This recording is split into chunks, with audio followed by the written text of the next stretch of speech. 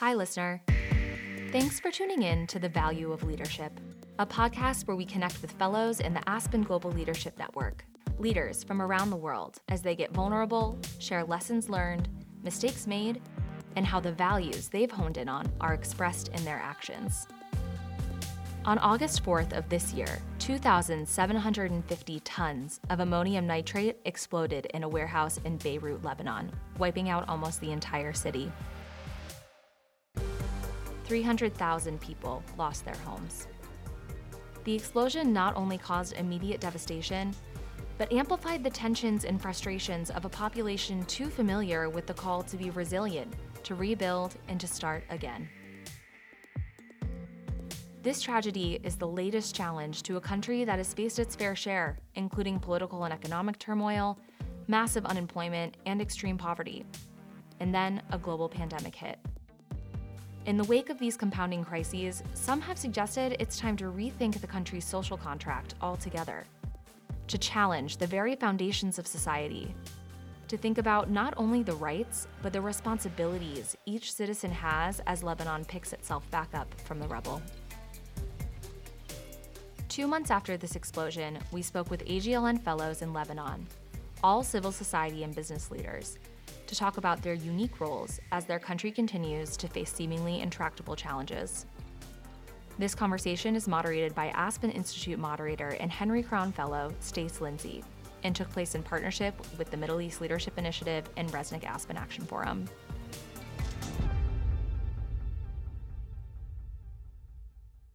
It's our privilege today to have 4 remarkable Lebanese fellows join us for a discussion about this.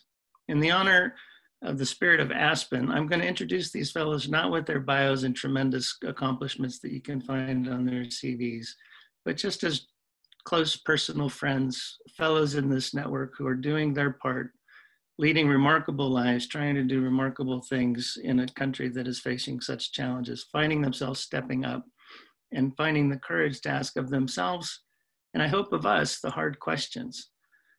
So today, it's my pleasure to introduce to you 4 remarkable fellows from the Middle East Leadership Initiative. Shadia El-Meuchi Neum, who is one of the moderators with me for the Middle East Leadership Initiative and a dear friend. Ramez Shahadi, calling in this morning from Dubai, also a moderator with the Middle East Leadership Initiative and a dear friend. Walid Malouf, a member of the first class of Middle East Leadership Fellows, calling in from Beirut. And Rima Maktabi, a member of the most recent class of Middle East Leadership Fellows, calling in from London. I've asked each of them to share for a few minutes their own reflections on how the explosion has affected them and what lessons they're taking away from that. So let us begin first with you, Shadia. When the blast exploded, I have pictures in my mind that are still haunting me till today. After being catapulted 3 to 4 meters and slamming into a cupboard and landing on the ground, surrounded by glass and cupboards and doors and broken paintings, I looked for my daughters. I found the first one standing in a doorway and the second one naked in her shower, speechless, she wasn't speaking. I then looked for my husband. And the image that I can't shut out and that has caused me to think a lot was I was kneeling down and he had passed out and his head was hemorrhaging and he had a hole in his head like a cranial fracture. And so I had his head on my knees and there was blood everywhere and I was looking around and the house was destroyed, my children upstairs, everybody was screaming. And I remember for a second thinking, how the hell did I ever end up here in that situation, on my knees, wondering whether he was going to actually pass away or whether I was going to be able to take him to a hospital. And I remember in that moment where I thought that, I have been reliving it and rethinking about it in the nearly close to 2 months that have passed. And I really wondered how a person who is educated, a person who's relatively successful, a person who runs a business and does relatively well, a person who's involved in civil society, how do you end up in that situation? And that question has haunted me. And I realized how responsible I was because in many ways I was living in a cocoon. I thought that if I run my business, if I give back to my community through civil society, then government is just a parallel thing that is just there in my country. I can't control it. I can't do anything about it. And I can just live alongside it. Well, the reality is I paid a heavy price for me, for my family, for my community, because you can't live a successful life, I believe, in a society where your government is not a worthy one and is not an accountable one. And until this day, I feel very responsible that I didn't run my role as a leader in society in the same way that I ran my role as a leader in business, holding the leaders accountable, stepping up, speaking up, and doing what is necessary to make a difference and to not accept. And as I thought about this more, what made me not accept and not do anything about it? And I think resilience had a lot to play with it. I've been thinking so much about resilience because we grew up as Lebanese being proud of our resilience. Well, the truth is this resilience somehow made me more functional than emotional. This resilience made me accept the unjust, accept a lot of things that I shouldn't have accepted. And I think that is a failure in my leadership. And I'm living with that and struggling with that every day. On the positive side, I think another image has been very powerful in my mind, which is the collaboration that we were met with has been astounding. I went into the car of a complete stranger. I saw people who were wounded themselves, carrying wounded people in the streets. In the hospital, I saw doctors, nurses. I saw a level of collaboration that I cannot explain from the local community, but I also saw an amazing level of collaboration from the international community. And in my personal rebuilding, because I was shattered by this event and by all the ones preceding it, the support of the network, the support of my friends, the support of the international community who helped Lebanon without having any links to Lebanon, really showing that there is no other, that we are all one. I think this was extremely powerful to me and has been an important lesson, because while you cannot count on your government, we have been able to count on the community in an unbelievable way. Thank you, Shadia, and thank you for sharing the story of your husband. Ramez. You know, as we watch the media and listen to the news, increasingly it feels like it's not just a Lebanese predicament. This question of the social contract, the US, the UK, Israel, every geography seems to be questioning the role of government, the citizen, the resident, the community leader, the business leader. And there's certainly many parallels that I think we can draw from each other along this journey. The explosion shattered me, as it clearly did the lives of many, many other people, and as it clearly did the integrity of so many of the buildings and the structures in Beirut. I was very close. I was less than a kilometer away. I was sitting outside in a cafe looking at the port, in fact, looking at the grain silos when the explosion went off. And while it blew us across the terrace and it showered down glass on us, somehow I survived without any physical injury, while many around us, many around me did not. People inside the building adjacent to the terrace had passed. Family did not. My mother was injured. My wife's aunt spent weeks in ICU, and an uncle passed the day after. And so began a PTSD-induced negative spiral, which was then further exacerbated by this breakdown in the social contract. Political inaction, cronyism of community leaders, persistent populist fractures in the face, and as a result of so much of this political inefficiency and political and economic collapse. And of course, exacerbated by my growing anxiousness to protect and guide my loved ones amidst all of this. It was debilitating. I've never felt anything like this, and I would never wish anyone to experience it. I couldn't sleep. I kept seeing images similarly to what Shadia described.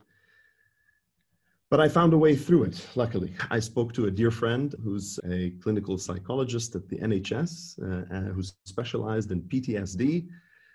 And she helped me recognize what I was going through and what I was experiencing, and in turn to start sort of climbing out of the hole that I was sinking into deeper and deeper. And the formula seemed surprisingly simple, because my question was, well, what's the recipe? What do I have to do? And she said, basically, Ramez, you just need to rest and you need to vent. Spare no opportunity to talk about your experience. Don't bottle it up.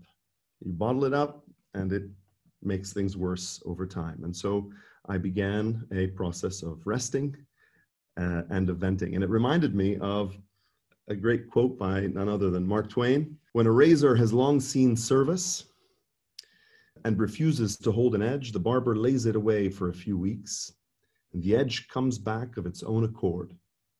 We bestow thoughtful care upon inanimate objects, but none upon ourselves.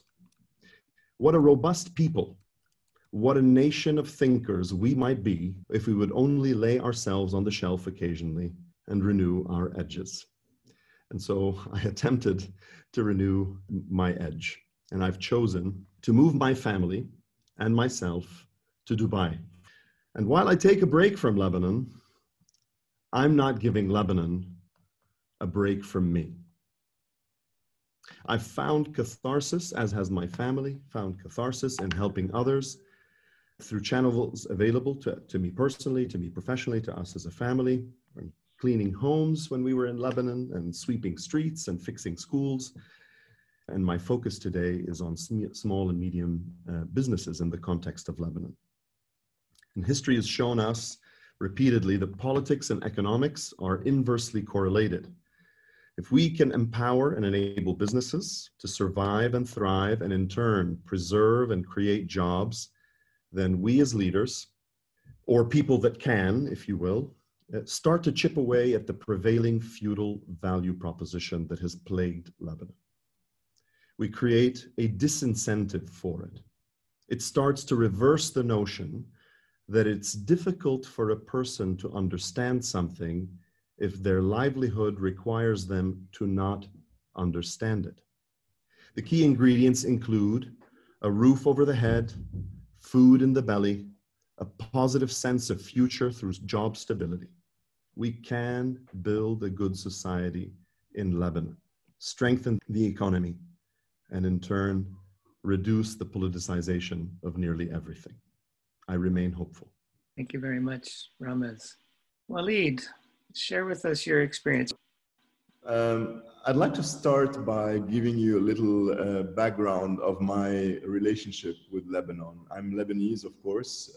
Like Shadia, there are some images that will never, ever leave me. The 32 seconds you mentioned, I was lucky to be at home, which is pretty close, not 1 kilometer, but in Ashrafiyeh, which is quite close, not far from Shadia's place, with my wife and 4-year-old daughter. And the earth started shaking, literally. And what I only remember is holding my 4-year-old and looking her in the eye and smiling, so she doesn't freak out and be totally scared. So everything got blown up, the facade of the house, glass everywhere, furniture everywhere. And all my focus was on her, looking her in the eye while she was shouting, crying, and asking me questions. Why do you have blood on your face? What is this? Why is it? What is this? Etc. etc. This has shaken me to the core, as I would believe everyone.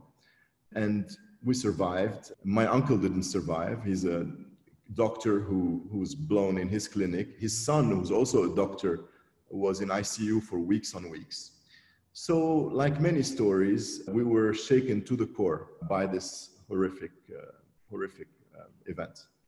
What I'd like to say and to share is talking about this sense and perception of risk. Ever since we were kids, we went out in Beirut when things were not well. As Shadia was saying, we got used to horrific things and we called it resilience. We went out to pubs, we went out to ski, while in other parts of Beirut, there were people dying. And this is not normal, but we normalized it, right? And we called it resilience, we called it a faculty of adaptation. But that, at the end of the day, shows that we created this bubble and we lived with it. The learning is basically beyond personal in any business, I think. When you're too comfortable, when you don't see anymore, you're blind because you're engaged, you need to take a step back. We didn't take a step back in Beirut. We normalized everything. And although I was and I am engaged in civic engagement through my work at the Lebanese Food Bank, more political engagement is needed. I mean, yes, you can stitch and you can help people to survive, but you need to be politically engaged. And the mere fact of going to vote is the minimum basis of political engagement. So this is my learning. Whenever you're too comfortable, don't be blind. Don't take everything at face value and really engage in participating in your civic duty and go and cast your vote and have your voice heard. Thank you very much, Waleed. Rima, can you share your experience as well, please? The first moment of August 4th, I was visiting Lebanon just to check on my mother, and the explosion happened. I happened to be in West Beirut. And the explosion, the minute it happened, I reported to the head office, to Al Arabiya, and I was on air, ignoring all calls from my family and from my husband to see if I'm alive or not. I thought they switch on the TV and they see me and they know that I'm okay. And I kept reporting on the explosion from Manara, seeing the devastation. And I'm just telling them about my experience with explosions, that this was not a normal explosion. I had covered Syria, I had covered Iraq and the war in Lebanon and the Arab Spring, and there was nothing like this that I've seen. And then the moment I arrived home, I realized as I'm walking towards my home and I'm live on air over the phone that this explosion has hit me. It has hit my family. I realized I didn't check on my brother and my mother. And then I arrive and I see them on the streets. My mom, a little bit injured in her feet, but I didn't realize what's happened. And then suddenly when I went up home, I found my whole flat destroyed.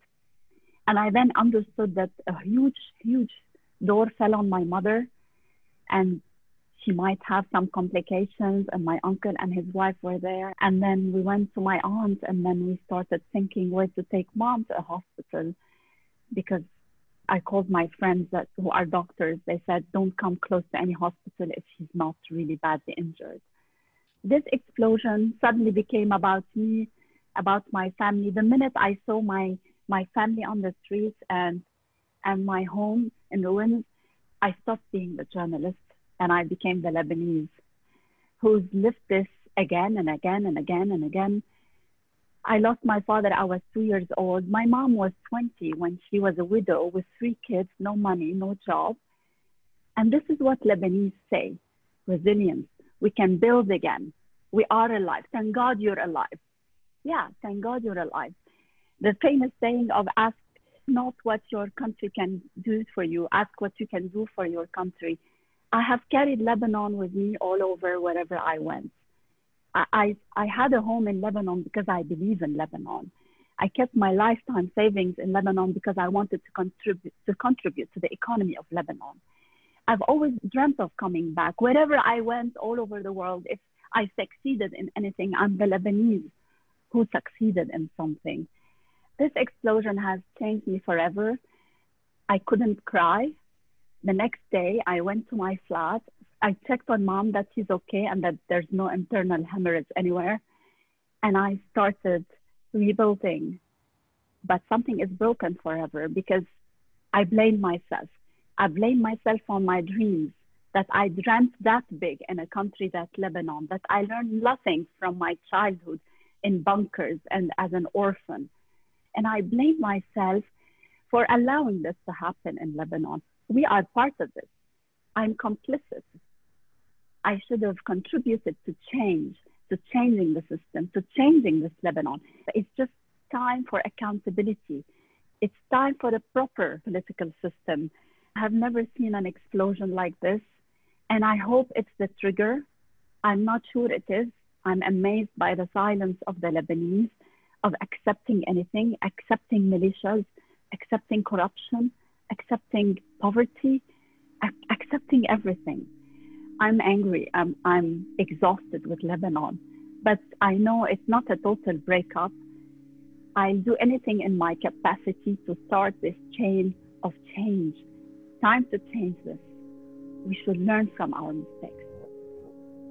Thank you, Rima, and thank you all for sharing your stories.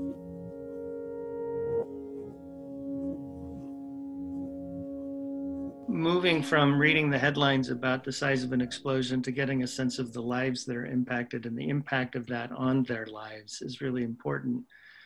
And a number of themes that have emerged here, two themes that all of you have mentioned are complicity, where you're living in your bubble and you've got your life is working. I think, Shadia, you talked about parallel lives. You're building a successful business. Stefan Schmidheiny, who's been very active in Central America and throughout Latin America, once said, you cannot have a successful business in a failed society. And yet, this is our sense. We think of our tribe and gathering our people together, taking care of our own and being silent on these other matters. So how do you move from complicity to actively engaging yourself and others in a system that seems so overwhelmingly hard to fix? And Shadia, maybe I'll direct that first to you. This really triggered in me a realization. I wasn't conscious that I wasn't doing my share. I really thought I was giving to Lebanon. I really thought to the bottom of my core that I was really active in Lebanese society, that I was really doing my share. And what this made me realize is that the government is the underlying identity of your country. It represents your interests, it represents so many things, and not just yours, but the interests of so many of your fellow people. And you cannot have a successful life and you cannot be a successful leader if you don't act and hold it accountable. That's the first thing. But to answer your question of how do you go from the silence to breaking that silence, I think underlying resilience is not that we wanted to live in a cocoon. I think there's also the fact that you can't stand pain anymore. But the reality is, like when you make friends with fear, you actually make friends with pain. And pain, if you look at it, scars and pain are a way to let light in. And if you're able to actually feel it and let yourself feel it, and I have to say, now we have absolutely no choice. I think every single one of us on this panel feels it every single minute of the day. It makes you break the silence. I know that for sure I will not be silent again, and I will not accept what happened. And if it means that I cannot make any change and hold my government accountable, then I will leave. I cannot be an authentic leader living in a country where my government is behaving the way it is. I cannot. Each of you, and you won't say this yourselves, but I'll say it for you, are doing an amazing amount of things already. And yet I hear a consistent theme that it's not enough, which implies you may have to give some other things up or change trajectory to, if it's about politics, does that mean you go into politics and give up other things? How do you actually move from an aspiration to actually thinking about moving out of this state of silence and complicity? Because I lost my father at such a young age for Lebanon, he used to think that Lebanon comes first, then the family. I was keen on not joining any political party, but I was keen on being involved in my society and change. And media for me was the place. I still push forward for certain things. I still push forward throughout the job that I do for a country that's run by a state.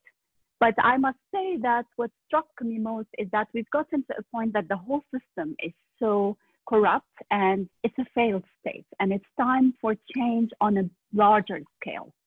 The issue of Lebanon and the problem of Lebanon is Hezbollah as a militia and other militias in Lebanon, but it's also the political system that needs some work. I don't think I have all the answers, but I definitely part of this change throughout my job and throughout any communication and work that I do with fellows like you or people on the ground, because you can always send food and rebuild homes and help students study, but building a society and building a political system, rebuilding it and re-establish the Ta'if agreement, I think has failed. And it's time for real change on all levels in Lebanon. And it's us. It's not people who don't know how to do this. It's us. Look, I think the equation for change is a rather simple one, although its application is always more difficult. For change to happen, three things must exist. There needs to be an acuteness of pain, there needs to be a sense of a solution, and a starting point. The easiest thing in the world is to talk about change, but if you don't have these three conditions in confluence, change ain't gonna happen. And so if we can leverage each other and leverage the communities at large into crystallizing these three things, then I think we've got something to work with. We've got the ingredients to make it happen. And it's important to not lose sight of a very simple condition for stability. People tend to not change this condition if they have it. And I mentioned it at the outset. Food in the belly, roof over the head, and a sense of economic prosperity. I have a job, my kid will have a job, they'll be educated, they'll get a job. You remove any one of these factors and you become hobbled. You become dependent on someone for something. And the country historically has been hijacked by systemic and continued removal of one of these ingredients. And so I wouldn't call it silence. People are unable to see beyond the immediacy of their predicament if one of these elements is gone. We've been magnophones for other people's agendas. And so the social contract requires us first and foremost to change the conditions that allow these three criteria to be there. When that's there, then I think we can move towards a better outcome.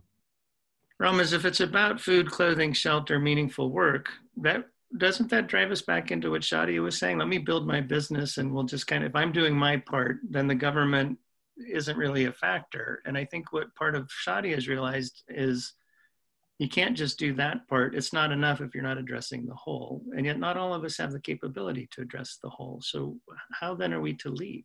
I strongly believe that it's not enough, unfortunately. It will strengthen people and will give them maybe more comfort to be able to vote freely, to take decisions that might be more free. But the government just has all the levers of power. They control everything. They have all the strength. They have weapons. They have a way to keep us all in fear and quiet. And so I think that it's very difficult to do it alone on a national level. It has to come from the people, but we need help. And this is where I say international collaboration, not to take control of our own country, but to help. I don't see how we're going to get out of this, us Lebanese, alone. And I think at one point, you have to be strong enough to ask for it.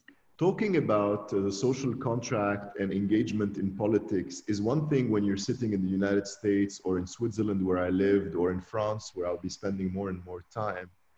And it's something in a country like Lebanon where we've seen, numerous political assassinations. We should remember that after the prime minister was assassinated, it was an assassination. We had some 32 or around that number political assassination. Now, I know personally a number of people who were educated, in great universities around the world, young, who could have worked anywhere, and who came back because they believe in rewriting the social contract. They believe in all the things we believe in at the Aspen Institute and in our discussions, and they were killed. A car bomb here, an assassination there. We should not forget that.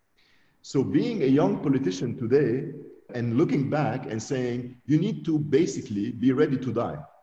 I'm not saying that it shouldn't be the case, but anyone who wants to wear the white hat needs to be ready to die. Now, this is where I join Shadia. It shouldn't be the case. And this is where we need help because of vested interest and because you can lose your life if you get engaged politically. I want to add, Stace, briefly to what Walid and Shadia said. It's not only about assassinations. I covered also the protests in Lebanon, the uprising like just last October. Even if you go to protest on the streets, it takes 10 or 15 people who are armed or with batons, who are driven by a party that's capable of destabilizing the country. So this is not political assassination. This is basic human need to just protest on the street. Even this has become dangerous in Lebanon. So our Q&A forum is lighting up. And so I want to just read some of these questions. These are great questions for the participants. But let me just frame them so that we can acknowledge these questions. And if you're moved to respond, you can. Waleed asks, how do you deal with incumbent leaders that have all the levers of power and will not let go? To those leaders, the social contract is irrelevant. And there's one other that I'd love to read from Marla. She says, thank you for sharing your story, including your life experiences. When you look at the world today, when do you know it's time to leave versus when the fighting resistance is the right approach? So let me throw in one more. Aaron asks, and I think this is incredibly important in light of the tone of a lot of this discussion, how would you verbalize your hopes for Lebanon? What needs to change in Lebanon? My hope is this isn't just about Lebanon. Every leader in every country right now, I think, is facing a similar set of choices. Are you doing just your little bit in your little bubble, making a difference in a small way? And that's good, it's necessary, but is it sufficient? So Reem, I'm going to put you on the spot first. Just in a minute or so, reflections from what you've heard, reflections from these questions, and messages you'd like to impart. Quickly, I'd say, first of all, the movement on the streets needs to continue, irrelevant of the threats that people get. And it needs to come up with leadership that's not on anybody's payroll and come up with solutions. But I also think that it's time to put a stop to the sectarian system in Lebanon. I need to see an effective leadership, a leader that makes things happen for Lebanon. Hezbollah is a different story. That definitely no militia should be in Lebanon anyway, regardless of their cause. So first of all, the street, and then time for sectarianism to just be put on hold, and a new political system should be placed in Lebanon. Waleed. The question on when do you decide to leave, or what do you make out of your decision? Frankly, there are some 14 million Lebanese all around the world, and 4 or 6, depending on the statistics here. I don't make it a big deal, frankly, where I am. At the end of the day, Lebanon is in your heart or isn't, right? Today, we realize, working on the ground, that, without the Lebanese diaspora, we would have been in serious trouble. Of course, there are countries willing to donate, but they always tie their donations to political agendas, which is understandable. But the Lebanese diaspora, in weeks and in months, proved that they're here. So this guilt that we have, that my parents have, that I may be having, for me, this problem is solved. You decide, as Shadia said, you decide to leave when you don't feel your presence here is adding any value beyond your business, of course. If you have a family business, you have to do it, fine. But if you don't feel that your presence is actually moving the needle in the right direction, then you might as well help Lebanon from wherever you are in the world. And this is what actually is happening. The diaspora can actually change things at a political level, geopolitical level, much more than the people who are living in denial in the country because they love it so much. Ramez, closing thoughts? I'm not clairvoyant, and I have no idea what the final answer will be for Lebanon.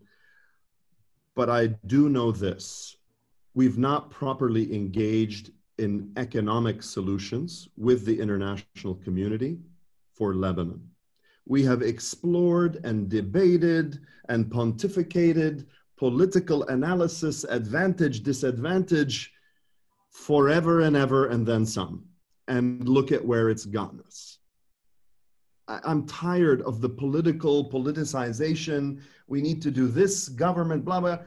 Government is going to have to kind of find its way. And I'm sure there are many fellows who are very inclined towards political discourse, and power to them. Let them engage, and let those qualified to engage in that chess game do their best.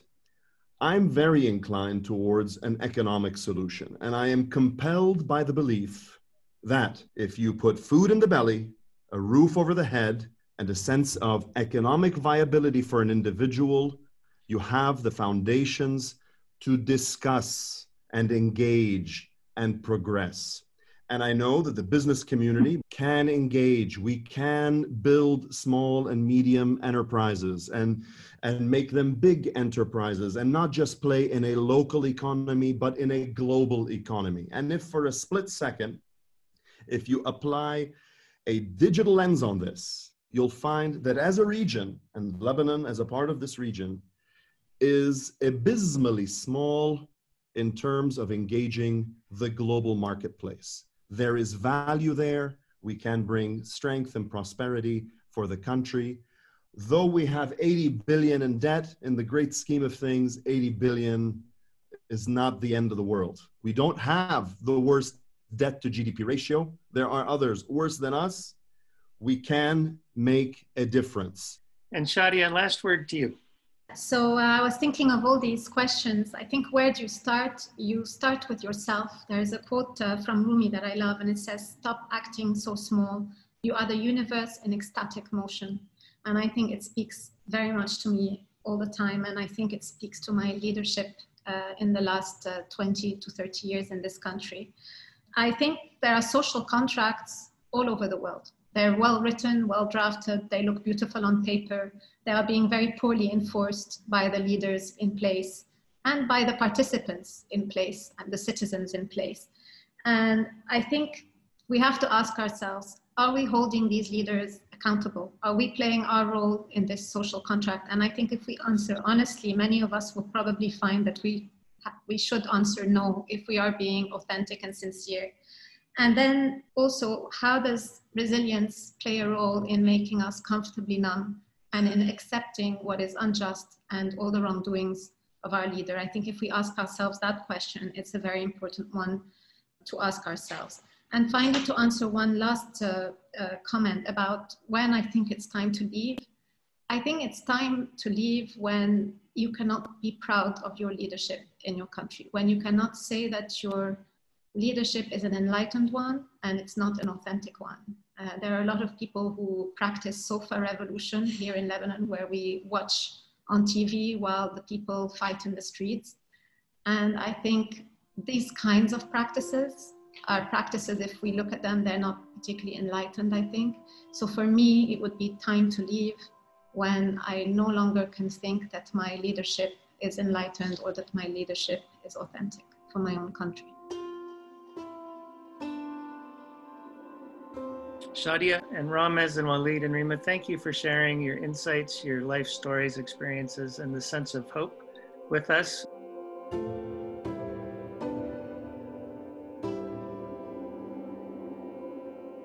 That's it for this episode of The Value of Leadership.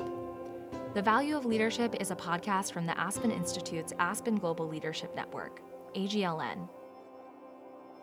AGLN's mission is to develop authentic, high-integrity leaders, people who are committed to proactively confronting societal challenges, individually and collectively, in order to create a more just, free, and equitable society. And fellows are putting their values to work all across the globe. To learn more about the network and the work of our fellows, visit agln.aspeninstitute.org. Thanks to everyone who made this episode possible: Phil Havayana, Colby Hartberg, and Samantha Cherry. And thank you for listening.